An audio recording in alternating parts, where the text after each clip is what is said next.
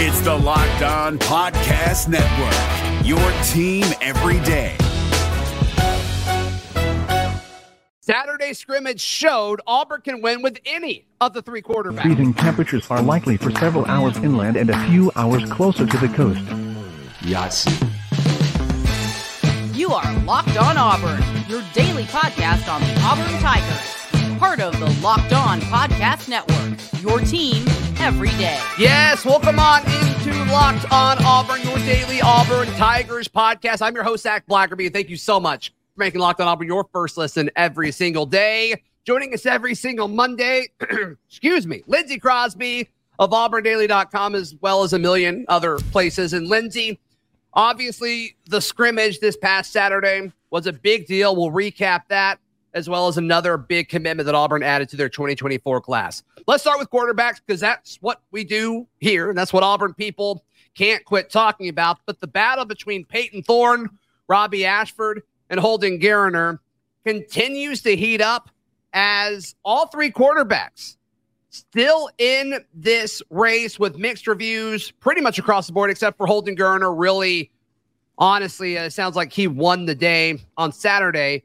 But Lindsey, when you look at it, yesterday was that 10-day mark into fall camp where Coach Freeze said at media days they were going to cut it from 3 to 2.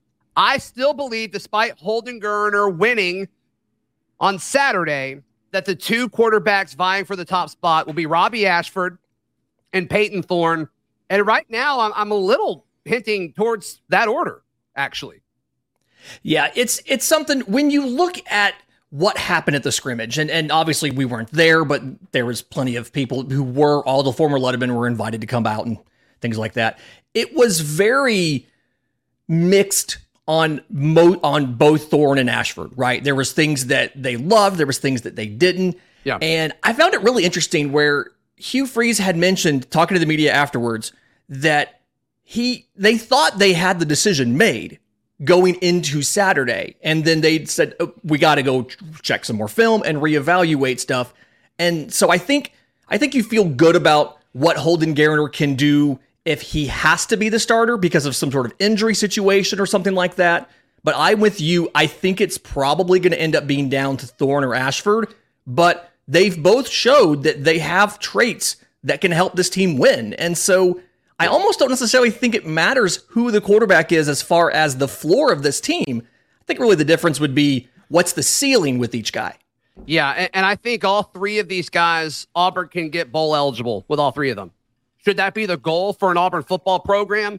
No, you need to shoot for better than bowl eligibility, but I think Auburn wins 6 games at least with all three of these quarterbacks, which is a unique situation because they couldn't win 6 games with any of their quarterbacks a year ago. I think Robby Ashford has grown as a quarterback. I think he'll excel in this offense. I think Payton Thorne has done it at Michigan State, and I think Holden Geriner may be the best pure passer of the room. So all thumbs up to all three of those guys. But I think when you look at what happened on Saturday, and this is all kind of hearsay, it's all speculation, but I did have more conversation with people throughout the weekend and got more information since we put up yesterday's show that recapped specifically the scrimmage. A lot of Holden's success came from the 2s and 3s.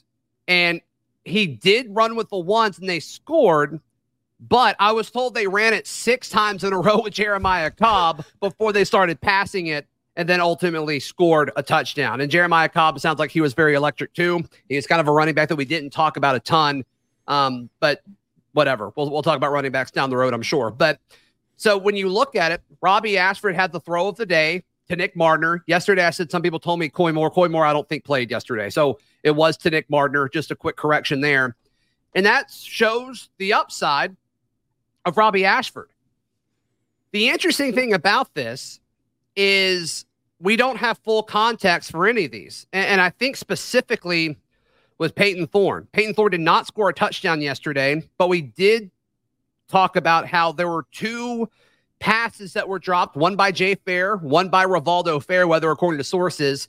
And it's like, if one of those is caught, is the narrative any different at all coming out of Saturday? And I don't know the answer to that, Lindsey. My gut says yes, a little bit, but still, The question is still, do you take Robby Ashford's upside or Payton Thorne's stable floor?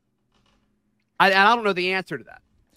And I think the point you made about if one of those two passes gets caught kind of explains why when Hugh Freeze was talking about it, he wasn't going over stats. He was saying we have to watch the film because it's so much, it's the process, right? It's not the results. You know, you can't just solely grade Payton Thorne on was that pass caught or not.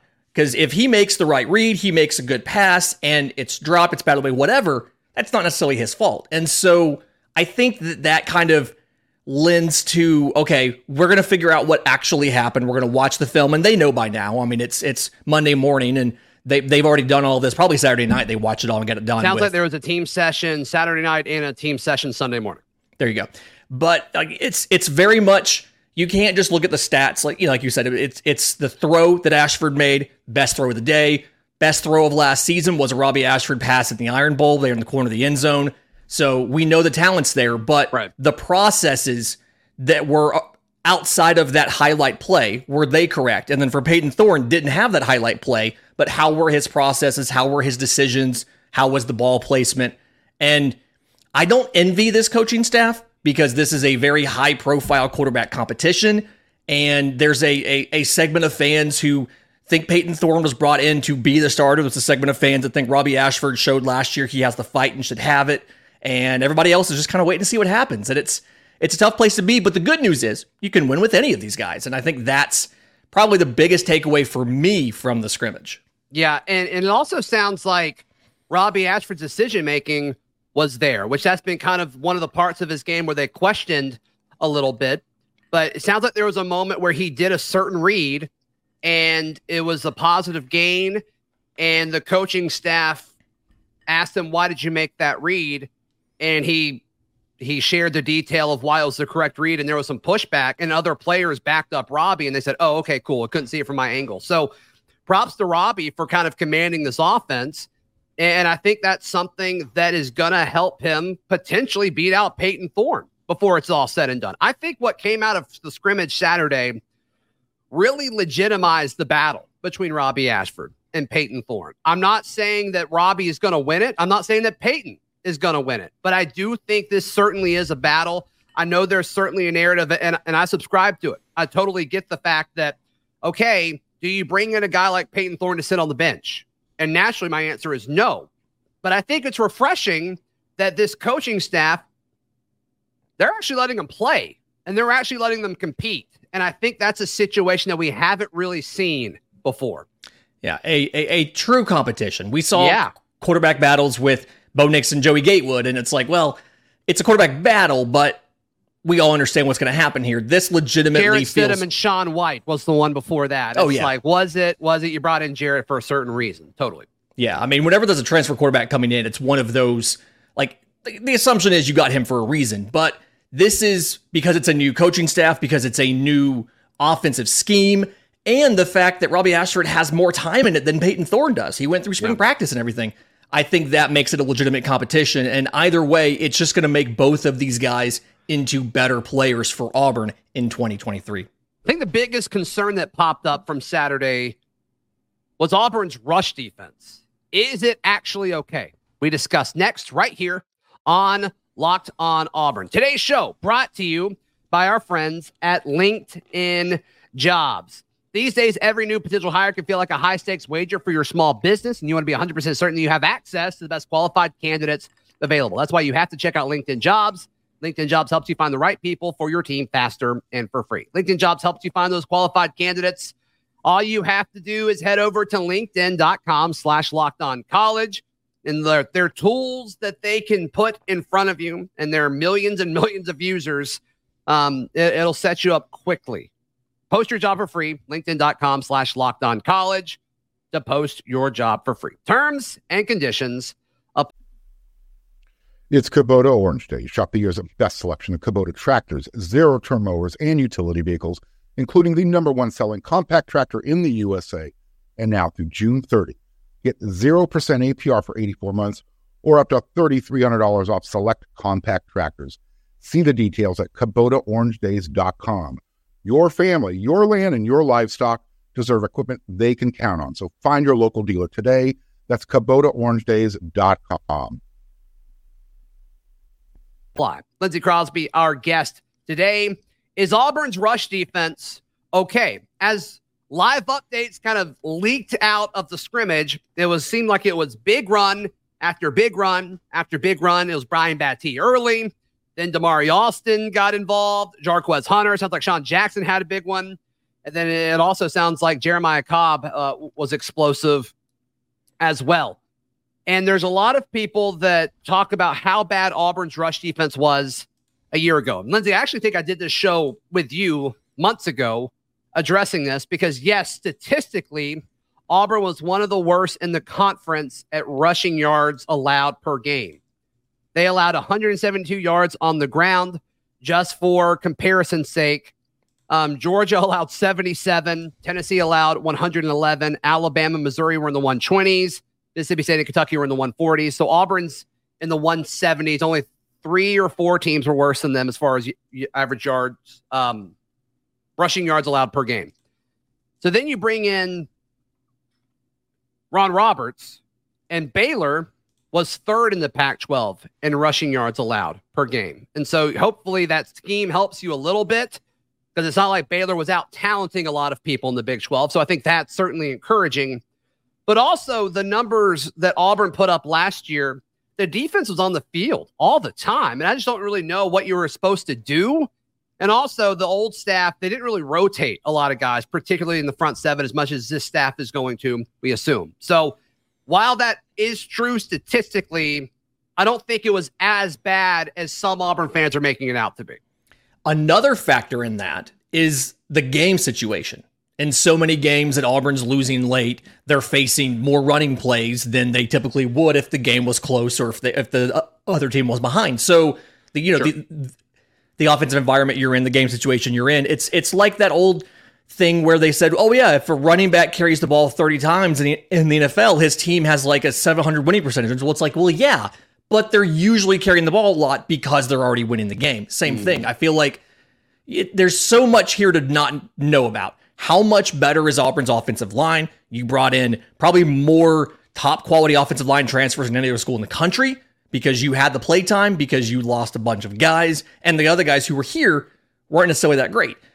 You have a bunch of dynamic running backs. You've really recruited the running back position very well. That's probably the one position in the last decade that has not been hurting for top end talent like every other position. It feels like on this roster. Yep, that in corner. Absolutely. That in corner, yeah. And so some of it is how much of it is that? How much of it is adjusting to the defensive scheme?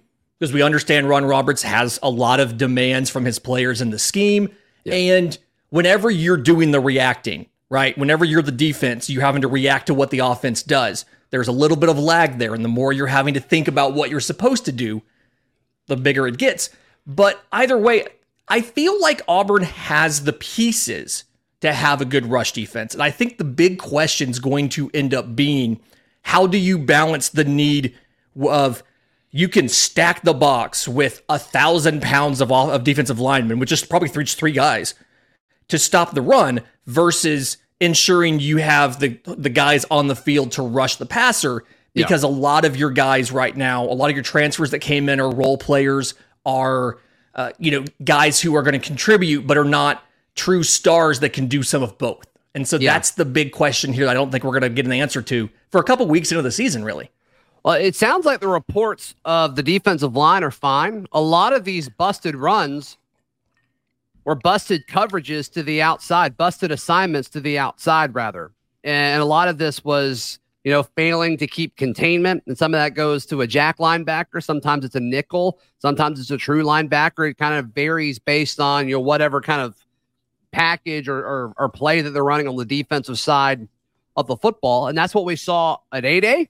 Mm-hmm. And it sounds like that's what happened on Saturday. I mean, I'm all okay with, a guy getting beat on a certain play and, you get a crease and an A gap and, you maybe a guard gets on a linebacker and all of a sudden it's an 18-yard run. And it does sound like that happened. And it sounds like Jarquez Hunter was the author of that book. But a lot of these with Brian Battie and Damari Alston, they were outside. And another thing, and this is not to take anything away from Damari Alston, but it sounds like when he had his 50-plus yard touchdown run, that there was a play prior to that where there was kind of a questionable, like, did he catch it or not? And the coaches just wanted there to be pace, so they gave him the catch without reviewing it, because you're not going to review something in a scrimmage. And the defense wasn't set, and so that was a tempo thing. And so, do you want to put that on the defensive players individually? I don't know. And then obviously, Damari made some guys miss in the secondary that had angles on them. But all in all, I think a lot of context is needed to just kind of, for so many people to say the rush defense stunk and it's going to stink this year. I don't think that's entirely fair, Lindsay. Yeah, that's a very simplistic kind of reduction of what we externally heard about from the scrimmage, combined with what we saw last year under a different scheme, different players, different coaches. I have more hope based on the players that you brought in, the players that you retained. It's hard for me to think that you can keep this defensive line, some of these guys that you have a Jason Jones in the middle, and be a bad rush defense. It's hard for me to think about, knowing how many D1 transfers you brought in, whether it's Messiah Kite, Lawrence Johnson, all these different guys that you brought in to play inside. You kept Marcus Harris. It's hard to just think, oh, it's going to be bad because of that. Now, you had a lot of turnover at linebacker. You mentioned linebacker was potentially one of the reasons why you lost outside contain. And that too, a lot of new guys coming in, learning schemes, some changing positions, some youth with Keldrick Falk. So I'm not worried about it yet. I do think it's something, if you start seeing it in the first couple weeks, it's like, okay, now we have to get this fixed before we get into the conference schedule. But as of now, you have the guys to take care of that problem between now and the start of the season. Yeah. Yeah, it sounds like Lawrence Johnson is having a very good fall camp. Let's just kind of point him out. Don't let him fly under the radar. So if you see Lawrence Johnson popping early in the season and getting more reps, old number 92, don't be surprised, because I'm hearing really, really good things about him. 6'2", 310 out of Purdue. And it feels like every season there's that guy that transfers in that is just assumed he's going to be a depth piece. And Marcus Bragg's a great example of this last season. A guy that is like, okay, he's probably, third string, second string, whatever. And whether it's ability, whether it's injury, that player gets put into a bigger role and just flourishes. We saw Eku Leota do it. We saw Marcus Bragg do it. Lawrence Johnson could potentially be that guy, not to do the same thing that Leota and Bragg did, but be that guy who transfers in as an upperclassman from Purdue. And I mean, he had 7.5 tackles for loss, 88 tackles for Purdue. He's not a bad player. It's just will he get a chance? And like you've said, everything we've heard is that he's been really impressive so far in fall camp. Did a lot of shade nose type stuff with Purdue. He's going to play a lot of 3 technique defensive tackle stuff for Auburn. So we'll see if that all translates. But didn't hear anything about him in the spring. Sounds like you kind of took him a second to kind of get going. But yeah, props to him. Solid fall camp for him, and he'll help with that rush defense. Auburn adds a big body to the 2024 class. We discuss TJ Lindsey next, right here on Locked On Auburn. Allstate wants to remind fans that mayhem is everywhere, especially during March. Your eyes are on the road, but the driver in front of you has both eyes on their bracket. Their sudden braking puts you in a 16-car pileup that's anything but sweet. And if you don't have the right auto insurance coverage, the cost to repair this is worse than a busted bracket. So switch to Allstate. Save money and get protected from mayhem like this. Based on coverage selected, subject to terms, conditions, and availability, savings vary. Want to encourage you to join the Locked On Auburn Discord. It is free. All you have to do is click the link in the episode description down below. Easy to get in contact with me, Lindsay, any of the folks that pop on this show regularly. They are all in there and happy to interact and chit-chat with you and answer your questions. Lindsay, Auburn adds TJ Lindsey. Y'all spell it differently. He spells it wrong. I'll let you take that up with him. I'm certainly not going to correct him. Very big-bodied kid. He's an Arkansas product. He is transferred to IMG Academy, the football factory that is IMG Academy. And so we'll certainly see what kind of production he has there at the highest level of high school football in the country. But this is a position of need for Auburn's 2024 class. You know, all these guys that we're talking about on the defensive line, Lawrence Johnson, Messiah Nasili-Kite, Jason Jones, Marcus Harris, not a whole lot of eligibility left when you talk about these guys. And so the path to playing time for him is going to be pretty quick. Same with Malik Blockton, another defensive lineman in this 2024 class. But TJ Lindsey picking Auburn over Texas. Very few schools are recruiting better than Texas over the last few years. So this is a big win, Lindsey. And one, it's a good player. Two, it's a pipeline potential for IMG. You beat out Texas. There's a lot to like about this. That's the pipeline aspect was the thing that I was thinking about is IMG. I mean, people who don't follow high school football at all know IMG Academy because they play multiple games on ESPN every year because they travel the country and play the best football teams in the country. Mm-hmm. And it is, I mean, I've driven past the campus. It's a massive campus, very nice facilities, very well funded, that they do a great job of developing these football players and other sports to get them to the next level. And so getting that guy now, you already have a commitment from him. He is there now. You have time to, as long as you pour into him of your culture, you have time for that to come out to his teammates, to the coaches, and build that relationship. Because it just, I mean, correct me if I'm wrong, but it feels like having a good relationship with the high school that has the most talented football players in the country would be a good thing. Not a recruiting expert, but feels like that's probably a pretty good start. Yeah, I'll take that. I'll take that for sure. So Auburn's still 14th in the On3 class rankings, but I do think it's interesting. So Auburn has 2 5-stars and 9 4-stars, 5 3-stars, but ahead of them is Notre Dame with 0 5-stars and 13 4-stars. That's not a better class. They've got 6 more guys in their class. I just don't think that's a better class right now. Auburn has a significantly better average player ranking than them.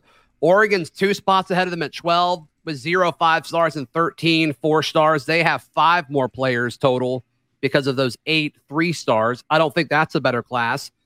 Clemson, they're at 11. I feel like they should be higher. They've got a solid class. But then like Penn State, no 5-stars, 15 4-stars, 9 3-stars. I mean, they've just got a full class already. So yeah. I think over the course of the next few, Michigan's in a similar situation. So Auburn's going to continue to rise, but that average player ranking, Auburn is 5th right now, which is that's exactly what I think we need to be looking for. And I think that metric, we talk about it all the time, but that metric in this transfer portal era, when all of these teams are going to have different amounts of kids coming in through the high school level, because it used to be everybody gets close to 25. Now it's going to be varying based on how active you need to be in the transfer portal. And so Auburn's still in a great spot, a much better spot than I thought they would be in at this time of year.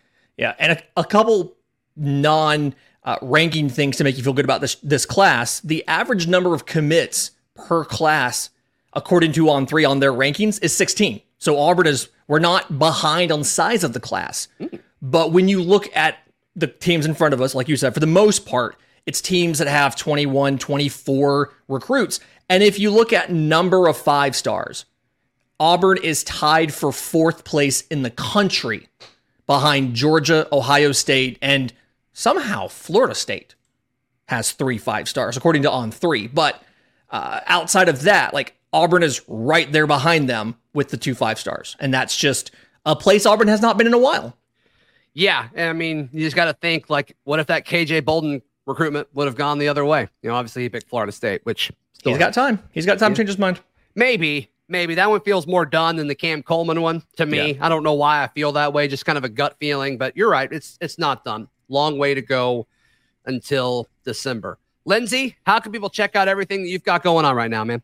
Tons of stuff. It all runs through Crosby Baseball on Twitter, whether it's Auburn Baseball, auburndaily.com, whether it's minor league baseball, Locked On MLB Prospects, the #1 daily minor league baseball podcast, or Major League Baseball, bravestoday.com. You can follow me on socials at @ZBlackerby, and please, please, please click that subscribe button if you haven't done so already. Until then, it'll be a Charlie Tuesday tomorrow. This has been Locked On Auburn. Hey, Prime members, you can listen to this Locked On podcast ad-free on Amazon Music. Download the Amazon Music app today.